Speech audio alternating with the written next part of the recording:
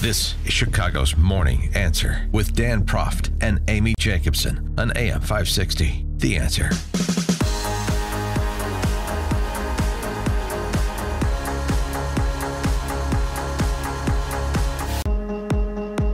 Good morning, Dan and Amy. Remembering Bush 41, one of the more memorable moments was after he lost the presidential election in 1992, the Christmas party at the White House, his final one.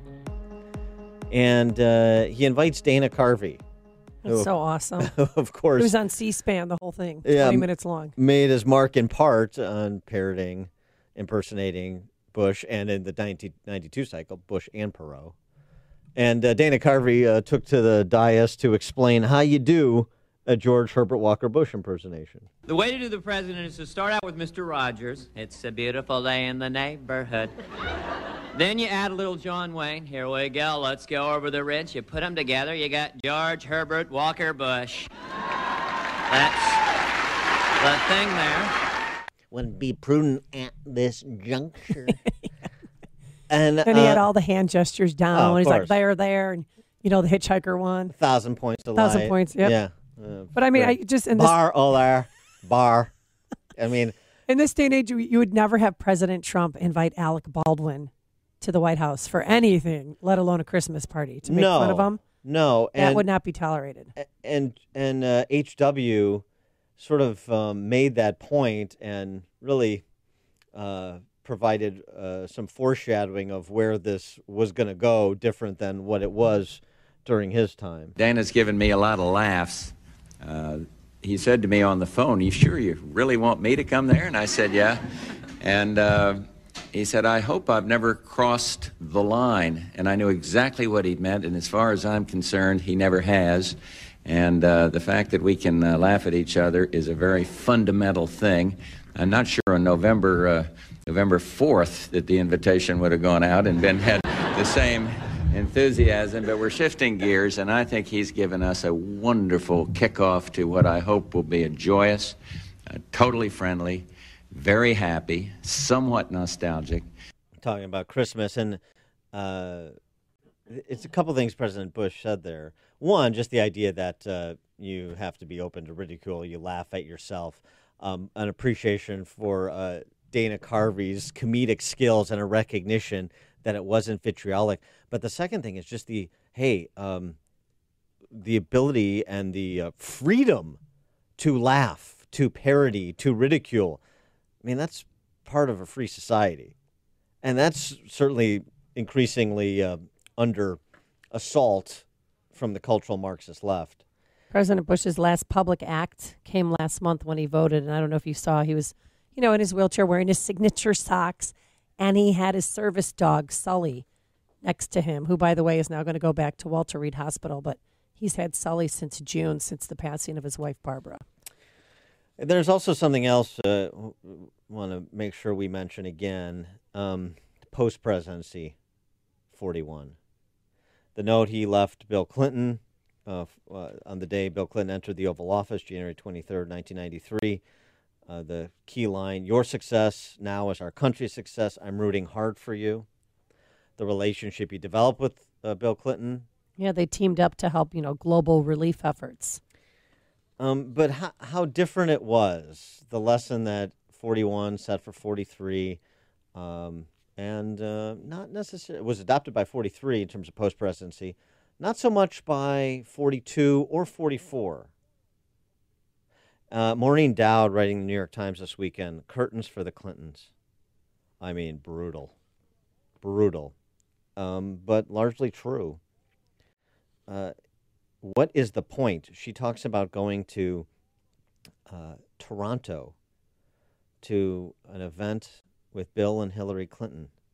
The hockey rink is half curtained off, but even with that, organizers are scrambling at the last minute to cordon off more sections behind thick black curtains due to lack of sales for the event. And she contrasted, of course, with Michelle Obama's, wildly successful book tour. But 19,000 people in Brooklyn. But she asked, what is the point? What are the Clintons doing? It's not inspirational. It's not for charity. They're not raising awareness about a cause. They're only raising awareness about the Clintons. Yeah, and they're lining their own pockets. but it can't be the money at this point. Number one, and not making as much, but also they've hoovered, writes Dowd, more than $2 billion in contributions to their campaigns, foundation, and philanthropies. $2 billion? After the White House, the money grubbing raged on, with the Clintons making more than 700 speeches in a 15-year period, blithely unconcerned with any appearance of avarice or of shady special interests and foreign countries buying influence. They stockpiled a whopping $240 million. Even leading up to the 2016 presidential run, Hillary was packing in the speeches, talking to the Institute of Scrap Recycling Industries, the American Camp Association, eBay, and, of course, the trifecta of speeches for Goldman Sachs worth $675,000. And then this quote, which applies to the Clintons particularly, but the left generally, and it comes from a liberal, Charlie Peters, the former editor of the Washington Monthly. What scares me most is Hillary's smug certainty of her own virtue as she has become greedy, and how typical that is of so many chic liberals who seem unaware of their own greed. How different the post-presidency for the Clintons have been as compared to the post-presidencies of both Bushes. I think that's something that's worth distinguishing. For more insights on these topics and more, we're pleased to be joined by best-selling author Ronald Kessler, New York Times best-selling author of books on the Secret Service, the FBI, the CIA, and his most recent offering, The Trump White House, Changing the Rules of the Game. Ronald Kessler, thanks for joining us again. Appreciate it. Thanks for having me. What about your reflections on H.W. Bush, both his presidency and post-presidency? Well, in my book, The First Family Detail, about the Secret Service, I have a whole chapter on Bush and how he treated Secret Service agents with respect and consideration, in contrast to someone like Hillary, who's still under Secret Service protection, who is so nasty to her agents that being assigned to her detail is considered a form of punishment and the worst assignment in the Secret Service. I have a number of anecdotes, one of which is when Bush was vice president, the Secret Service agents would come out at 3 in the morning looking for the cookies that the stewards would make. So one of the agents, Albrecht, was looking for the cookies, and he heard this voice behind him, where are the cookies? Well, he turned around, it was George H.W. Bush, and so the two of them went looking for the cookies, finally found them, ate them together with milk, and just a touching example of how Bush interacted with other people. Did any of your of course, did any of go your ahead. agents describe the relationship and the love between H.W. Bush and his wife Barbara? Yeah, I was just going to say that they had a very, very close, loving relationship. Barbara also was very considerate of her agents. One time they were at Kennebunkport. It was freezing out. One of the agents had not brought a hat, and Barbara insisted that they go back to the house and get one of Bush's hats. And the agent said, no, that's not necessary. And Bush said, well, you better do what Barbara says. Also a big contrast with Al Gore, who was Bush's predecessor as vice president. Gore also is one of these people like Hillary who claimed to be a champion of the little people, but yet he couldn't bear to even say Merry Christmas to them when they were out there guarding his property in Tennessee. Tremendous hypocrisy. And speaking of hypocrisy, I have a recent Washington Times op-ed on the dishonest media, the fact that Trump, when he said that California needs to do better forest management, was denounced in the media as just a shameful person, and just could not be more heartless. Well, it turned out subsequently that Governor Jerry Brown, a Democrat, as you know, said the same thing, that they need better forest management. In fact, he had already been moving in that direction. But, of course, the media never apologized or corrected the record on that issue. Well, going back to H.W. Bush, Bret Baier writing an op-ed, Dana Perino an op-ed, Baier and her basically both get to the same point, which I think you're getting to, is that politics aside, Bush's legacy is his humanity, his decency. He treated people well, and even though he was a person who came from privilege, it didn't radiate from him the way it does from some of the champagne socialists you're talking about. Yeah, and that example that the New York Times ran in his obit of him seeming to be amazed at a grocery scanner was completely a fabrication. Yeah, He was simply looking at how this latest version can figure out labels even if they're torn up, even if they're disheveled. So totally a fiction. You know, during Watergate, I sat next to Bob Woodward and Carl Bernstein. Later, I joined Woodward's investigative team at his invitation.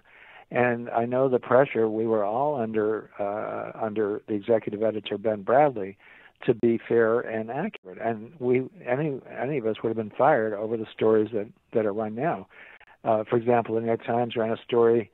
The lead was that Roanne Brewer, a model, had barely met Donald Trump in Mar-a-Lago when he asked if she wanted to change out of her clothes. Well, wow.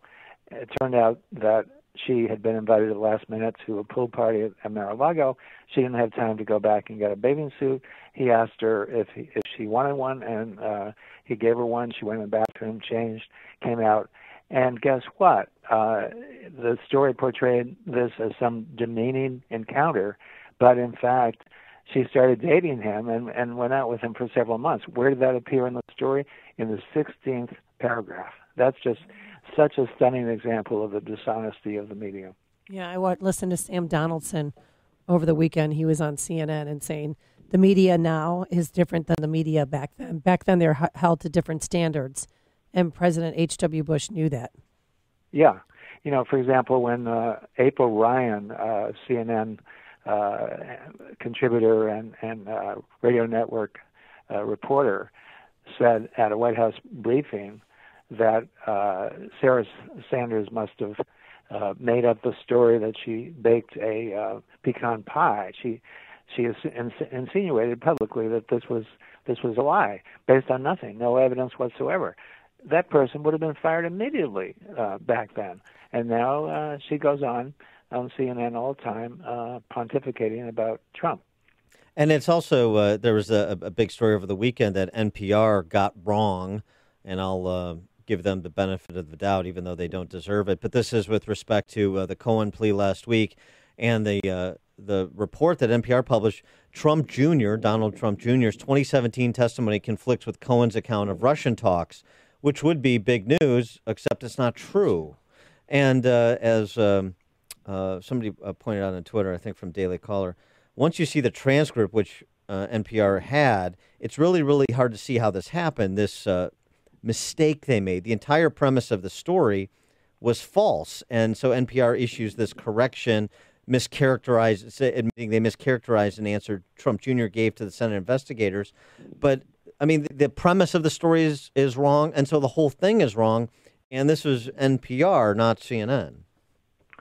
You know, in this op-ed, I quote a former National Public Radio CEO Ken Stern as saying that the liberal media bias is pervasive and all of it runs counter to President Trump. When you're a liberal and everyone else around you is as well, it is easy to fall into groupthink on what stories are important, what sources are legitimate, and what the narrative of the day will be. And you know, somehow that, you know, is an attempt to explain what you're talking about, but I don't think any of us can explain it, except that it's just dishonesty. You know, to me, these people are scam artists posing as journalists. I would, you know, it's akin to robbing a bank. It's not criminal, but it's just as dishonest. And you see it every single day in the media. And another example recently was that Trump was denounced again as being heartless when he said that when he used tear gas under his administration against the caravan in trying to cross into the southern border. Right. Well, it turned out that the Obama administration had used tear gas 79 times, not once as under Trump, but 79 times. There was never an outcry under Obama, and there were no stories pointing that out when Right. Trump was denounced Well, as being heartless. Everything about the D.C. press corps' coverage of the caravan, including the composition of it, Saturday with a convicted murderer arrested who was trying to sneak back into this country as part of the caravan. So, I mean, it's gone from Michael Wolff's, if it sounds true, it probably is, to if you wish it were true, then it is. It seems to be the standard for the D.C. press corps. You got it. During the campaign, the press portrayed Trump as a failure, as broke. Then after he won, all of a sudden he was portrayed as being so wealthy and that his tentacles were all over the world. No matter what he did, it was some kind of conflict of interest. The stories were run claiming that Trump was simply using money from his father after his father died. Well, it turned out that in 1999, when his father died, Trump was already worth $1.9 billion, according to Forbes. That's just a fact. But, of course, they ignored that. Yeah. It's endless. We could share these stories all morning long. He is Ronald Kessler, New York Times bestselling author, books on the Secret Service, the FBI, CIA, and the new one, the Trump White House Changing the Rules of the Game. Ronald Kessler, thanks for joining us. Appreciate it. Thank you. And he joined us on our turnkey.pro answer line.